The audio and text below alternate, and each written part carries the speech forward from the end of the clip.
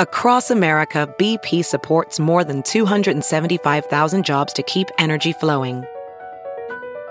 Jobs like building grid-scale solar energy in Ohio and producing gas with fewer operational emissions in Texas. It's and, not or. See what doing both means for energy nationwide at bp.com/investing in America.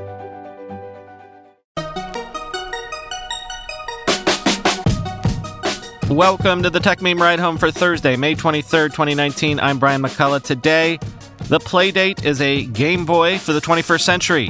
GitHub launches a Patreon for open source developers. Amazon is working on a health app that can monitor emotions. DoorDash is emerging as the leader in the food delivery wars. And Rotten Tomatoes brings the hammer down on review stuffing. Here's what you missed today in the world of tech. The entire internet has been all aflutter today over Playdate, and I think rightfully so. But let me back up for a second first. You know Panic? Panic is that high-end Mac software developer. They've been around forever, going back to the days when they developed one of the first ever MP3 players for the Mac before even the iTunes Store. More recently, they moved successfully into game publishing, and they were responsible for that hit indie game Firewatch, as well as the upcoming Untitled Goose Game. Well, guess what? Today, Panic is getting into the hardware business. You heard me correctly. The hardware is called, as I said, the Playdate. It's a little yellow Game Boy-like gadget that will run you $149 when it ships in early 2020. When you get the device and you first turn it on, it will have only one game on it. But over the course of a year, what they are calling a season, Panic will deliver 11 more titles pushed to the device, one each month, each specifically designed and curated for the Playdate. If that sounds fun, I haven't even gotten to the best part yet. Listen to the description of this hardware. And remember, this thing is tiny, cute, and bright yellow. And it's got a crank on the side. Quoting The Verge, the device is incredibly tiny, measuring in at 74 by 76 by 9 millimeters with a 2.7-inch display. It looks a bit like a stretched-out iPod Nano. The Playdate features a reflective black and white screen with no backlight, 2 buttons on the face, a directional pad, and a hand crank that neatly slots into the side of the device. The crank doesn't power the handset as you might expect. Instead, it's a unique control option. Think of the crank like an analog stick, but one you can turn endlessly, Panic says.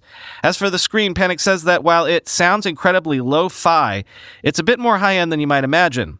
On the surface, it might be tempting to compare the screen to, say, the Game Boy, the company says. But Playdate's display is quite different. It has no grid lines, no blurring, is extremely sharp and clear, and has much higher resolution. It sounds odd to say, but it's truly a premium black and white screen, end quote. Other features include Wi-Fi, Bluetooth, USB-C, and a headphone jack. The handheld runs on a custom OS built by Panic, and it has a battery that recharges with the USB-C port. We don't have any final numbers yet, but early playtime results look promising, the company says, of battery life. If you're wondering why the hardware looks so slick, it was designed in collaboration with Teenage Engineering, the Swedish company renowned for its beautiful synths. They came up with the crank idea. While we don't know much about the games themselves, Panic has assembled a crack team of indie creators to design experiences for the device. The first game to unlock is called Kraken's Time Travel Adventure, and it's designed by none other than Katamari Damacy creator Keiichi Takahashi. Here's the basic premise. This game uses the crank exclusively to control the flow of time, backwards and forwards. Your goal? Get Kranken to his date with Krankette while avoiding an ever-increasing series of ridiculous obstacles that aren't affected by the time control. Will Kranken make it to his rendezvous on time? Spoiler alert, no, end quote. As I said, all day, people have been absolutely losing their minds over this thing. And if you check the pictures, I think you'll see why. Again, it's shipping early 2020, and pre-orders will begin later this year. GitHub has launched Sponsors, a tool that lets you pay your favorite open source contributors directly. Developers can opt in to Sponsors today, and put a sponsor me button on their repositories. You have to be an open source developer to participate in sponsors, and during the first year, a developer participates in the program. GitHub, by which, of course, we mean GitHub owner Microsoft, will match all contributions people make up to $5,000. And for at least the next year, GitHub won't charge any payment processing fees either. Developers can set up multiple sponsorship tiers, sort of how you would with a Patreon or Twitch streamer, quoting TechCrunch. The mission here, GitHub says, is to expand the opportunities to participate in and build on open source. That's likely to be a bit controversial among some open source developers who don't want financial interests to influence what people will work on. And there may be some truth to that, as this may drive open source developers to focus on projects that are more likely to attract financial contributions over more esoteric projects that are interesting and challenging but aren't likely to find financial backers on GitHub, end quote. Sources are telling Bloomberg that Amazon is working on a wearable, voice-activated health and wellness device that will work with a mobile app. But what's super interesting beyond that is that somehow the device is rumored to recognize human emotions. Quote, the wrist-worn gadget is described as a health and wellness product in internal documents reviewed by Bloomberg. It's a collaboration between Lab 126, the hardware development group behind Amazon's Fire Phone and Echo smart speaker, and the Alexa voice software team. Designed to work with a smartphone app, the device has microphones paired with software that can discern the wearer's emotional state from the sound of his or her voice, according to the documents, and a person familiar with the program. Eventually, the technology could be able to advise the wearer how to interact more effectively with others, the documents show, end quote. It's unclear how far along the device is in its development or if it will ever see the commercial light of day. And of course, Amazon refused to comment on the Bloomberg story. Walmart has launched its own line of really cheap Android tablets under its store brand ONN, O-N-N. Starting at $64, these new tablets run Android Pie right out of the box without apparently even a skin.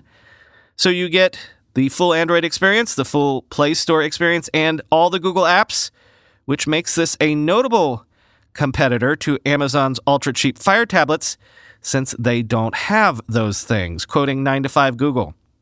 As you'd expect from an ultra-affordable Android tablet, Walmart's lineup of ONN tablets are not impressive on the spec sheet by any means. The least expensive of the trio of new tablets is the 8-inch model, which costs $64. With that device, users get a 1280 by 800 IPS display, an unnamed 1.3 gigahertz quad-core processor, 2 gigabytes of RAM, and 16 gigabytes of storage. That's not going to be up to the task of power users, but for watching videos or keeping kids entertained, it should be just fine. There's also a 0.3 megapixel front-facing camera and a 2 megapixel rear camera. The larger 10.1-inch models match those specs, but with the larger screen that strangely has no listed resolution just yet. Walmart has a third Android tablet coming soon with a keyboard accessory, but it's not yet listed on the retailer's website. In the meantime, the 8-inch model is available for $64, with the 10.1-inch model costing just $79. Both are available online and should be in most Walmart locations around the U.S., end quote.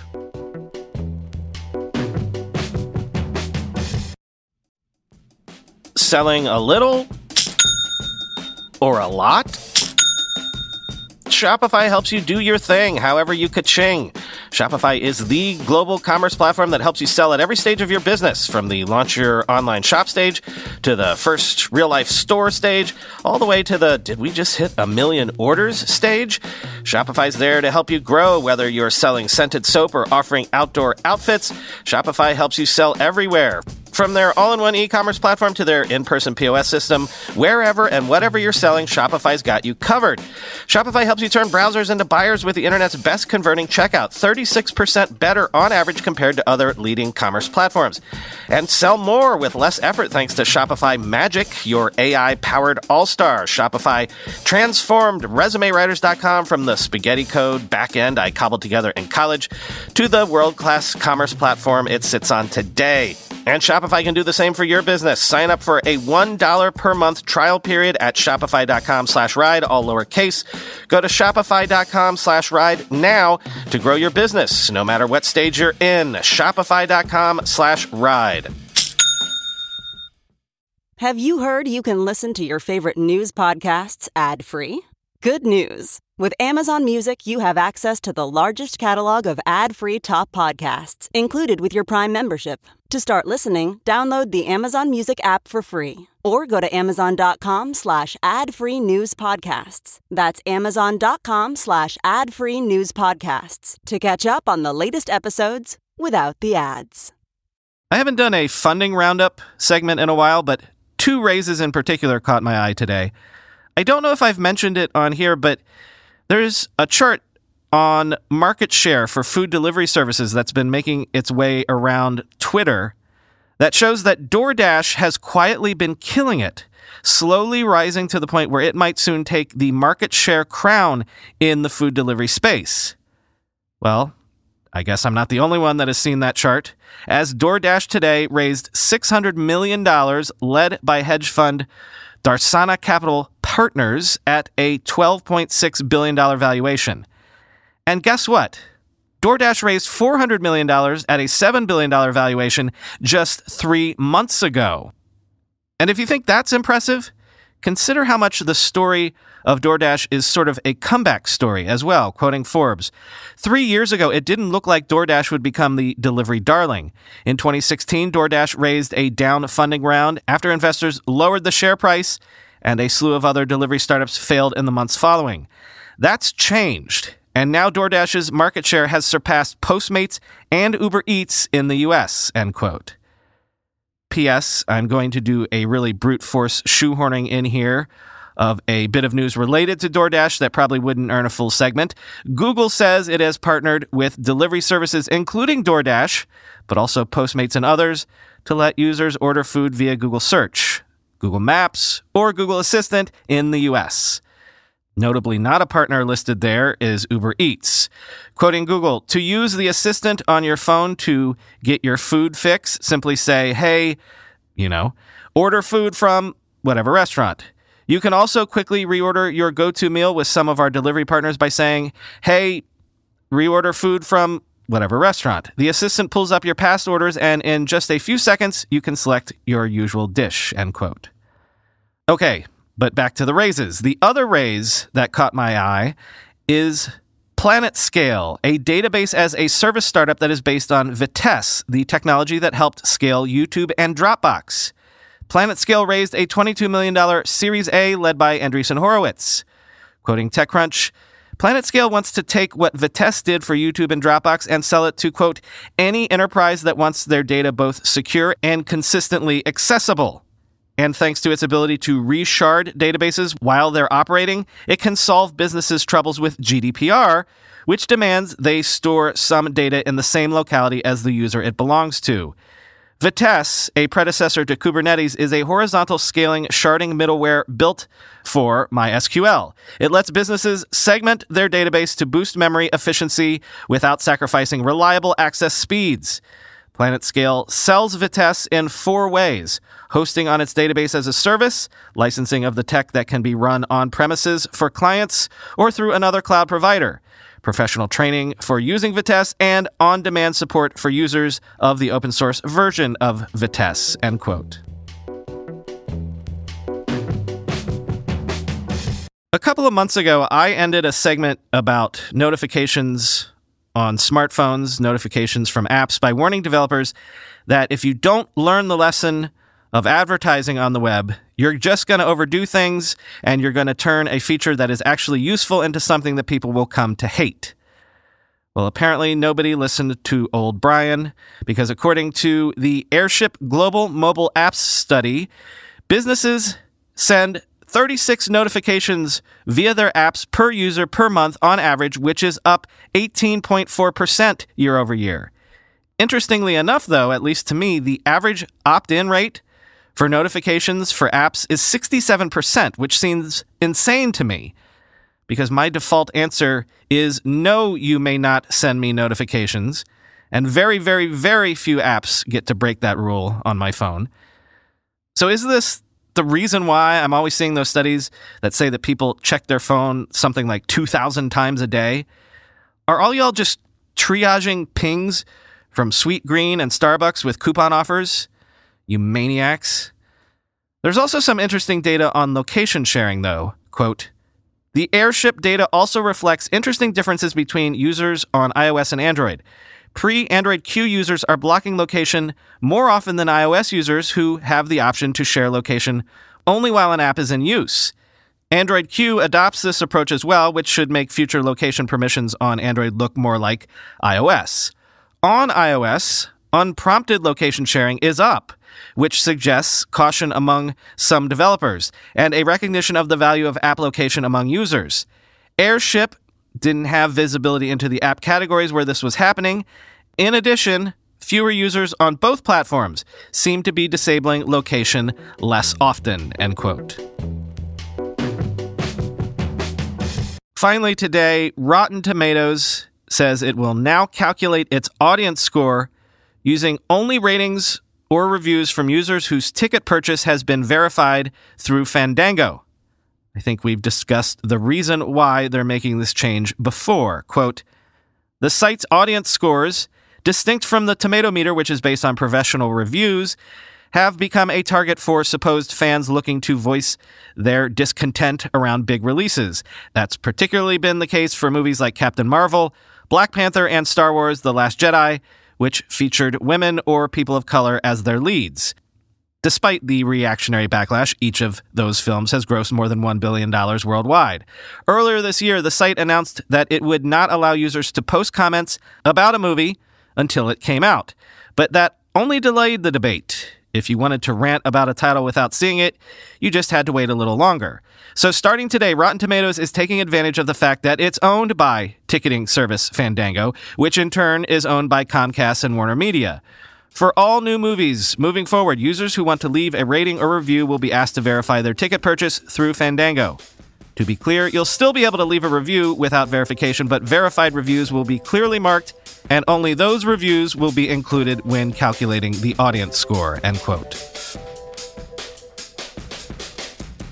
Hey, I haven't done this in a while, but I do have 2 open ad slots next week, so I thought I'd throw it out to listeners as I did last summer. Since I'm trying to fill these slots at the last minute, I'm offering these slots up to anyone on the cheap. And as I said the last time I did this, if you've got a product, a game, an app, a project, anything that you might promote on, say, Product Hunt, why not promo it to the best connected audience in tech? You don't have to be a company. You can even be a one-person dev team. But if you do work at a company, maybe go bug your boss. See if there's any budget to throw at a podcast ad experiment. I'll work with you to write a decent ad read, super quick, and some of the advertisers who tried this out last time have come back several times now and are among our regular stable of friends at this point. So if you're interested in trying out an ad on the TechMeme Ride Home next week, again, on the cheap, get in touch at podcast@techmeme.com. Talk to you tomorrow.